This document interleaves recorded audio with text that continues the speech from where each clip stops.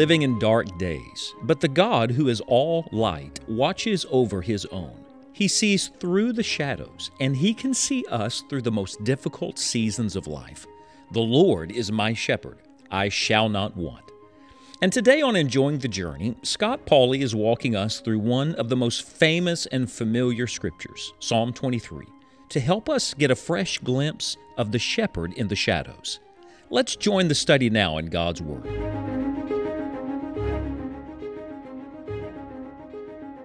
Do we really imagine that a God who loved us so much, He gave His Son for us? A God who loved us so much, He saved us from hell by paying the ultimate price, that God would fail us now? That the Lord, who has promised heaven for you someday, would not today meet the deepest needs of your life? Paul wrote it this way in Romans 8, verse 32, "He that spared not his own Son, but delivered him up for us all, how shall He not with Him also freely give us all things?"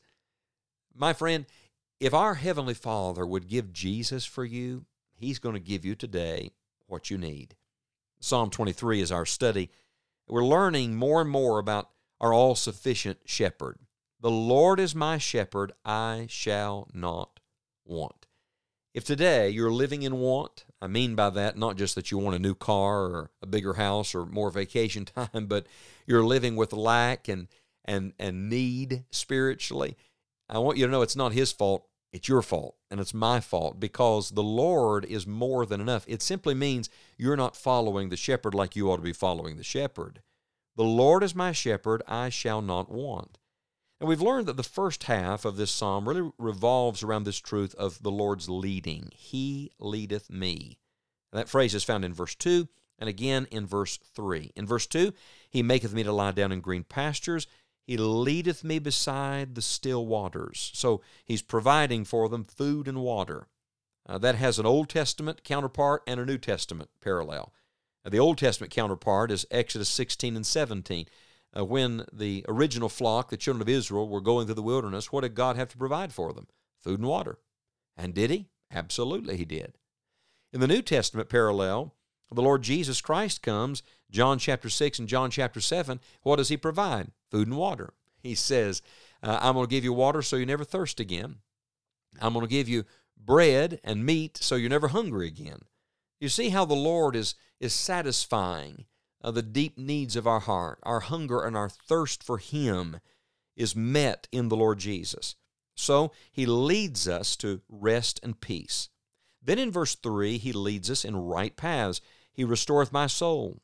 He leadeth me in the paths of righteousness for His name's sake. Now, that's the first half of the psalm, but I want to do something today. I want to show you how that theme of the Lord's leading continues through the rest of the psalm.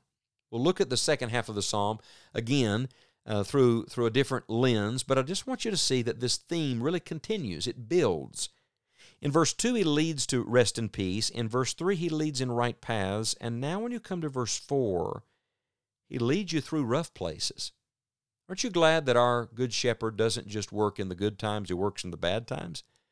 That He doesn't just work for us and work in us and with us when we are feeling good, but in the most difficult and dire straits. Listen to verse number 4. Yea, though I walk through the valley of the shadow of death, I will fear no evil, for Thou art with me, Thy rod and Thy staff, they comfort me. Do you see the natural progression? Now, we all want to stay in verse 2, don't we? The green pastures and the still waters. We want to concentrate on verse 3, the restoring of our soul and the right paths that God leads us in. But when you come to verse number 4, reality smacks you in the face.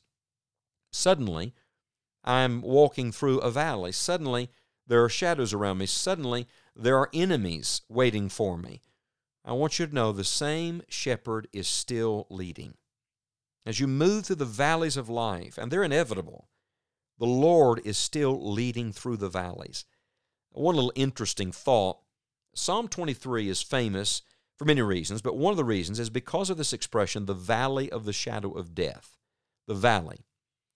If you look at the psalm that precedes Psalm 23 and the psalm that follows Psalm 23, they are really mountaintops.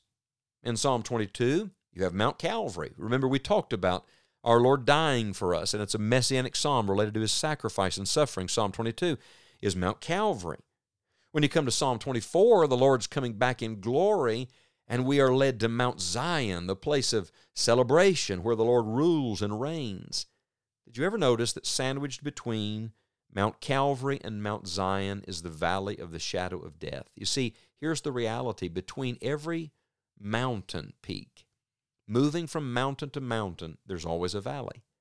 Just behind our home, up on the mountain behind us, where my sister and her family live, you can stand on their front porch and you can see 5 mountain ranges in front of you in the distance on a clear day. It's beautiful, and it looks like they're all right there together. But I know, because I've driven those roads, that between all of those mountains, there are valleys. We want to just move from mountain to mountain, don't we? But I want you to know that to get from one mountain to the next, you must go down to the valley. You remember our Lord Jesus took his disciples up on the Mount of Transfiguration. That was an amazing day. It was a glorious event. And then he said, now we got to go back down to the foot of the mountain. At the foot of the mountain, there was a demon-possessed boy and a desperate father. But I want to remind you that the God who was the God on the mountain was still God in the valley. That the Lord's character and the Lord's care of his children does not change.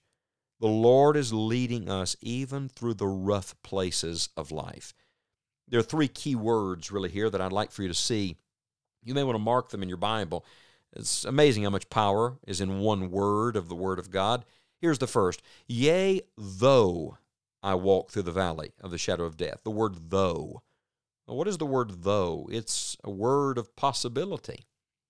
As surely as the green pastures and the still waters and the restored soul and the right paths are possible for us, it is also very possible and very likely you're going to go through a valley.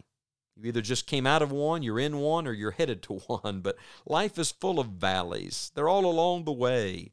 Though is a word of possibility. It happens to everybody. Man that is born of woman is a few days and full of trouble. Here's the second word. Yea, though I walk through. Oh, that's a good word. Isn't that word a good word? What does it mean? It means you're not going to die in the valley. It's the valley of the shadow of death, but it means that that valley is not the end. It's the means to getting to the next mountain. You got to get through this valley.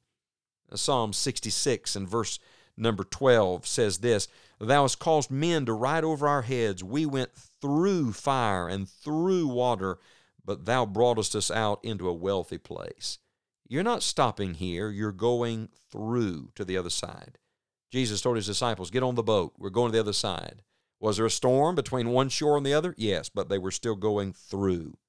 So if though is a word of possibility, through is a word of certainty. And then there's one more word, and it's the most important word. It is the word thou. Yea, though I walk through the valley of the shadow of death, I will fear no evil, for thou art with me. And what is the word thou? It is a word of deity. Yes, problems come. Yes, you're going through, but let me tell you who is with us through it all. It is the Lord. It is the Lord leading you into it. It is the Lord leading you through it. It is the Lord who will bring you out on the other side. You will discover in the valley and on the mountain that the Lord is still your shepherd. And yes, praise God, he not only leads to rest in peace and in right paths, but he leads us through the rough places. Are you in a rough place today? Then rest in this. The Lord is my shepherd. I shall not want.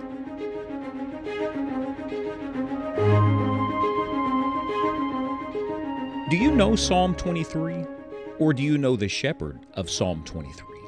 Our prayer is that this study will bring you to a more intimate fellowship with the shepherd.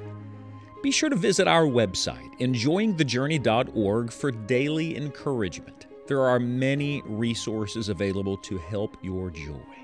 Also on our website, click the events page to see Scott's preaching itinerary, and if you live close to one of his meetings, he would be thrilled to meet you.